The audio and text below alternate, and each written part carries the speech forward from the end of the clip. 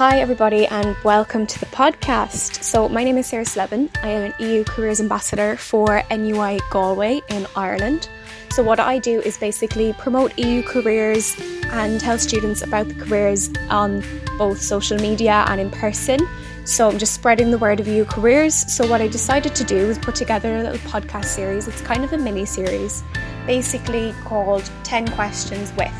So what I've done is I've collected answers and testimonials and experience from people who have worked in the EU or continue to work in the EU, and I put them together for you to get an insight into what it's like to work for the EU, what it's like to work in Brussels and all sorts of things, and how they find working with the EU.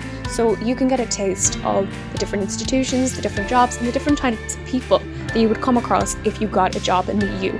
So I hope you enjoy, and any feedback is totally welcome. You can get me on Facebook, Instagram or email as well.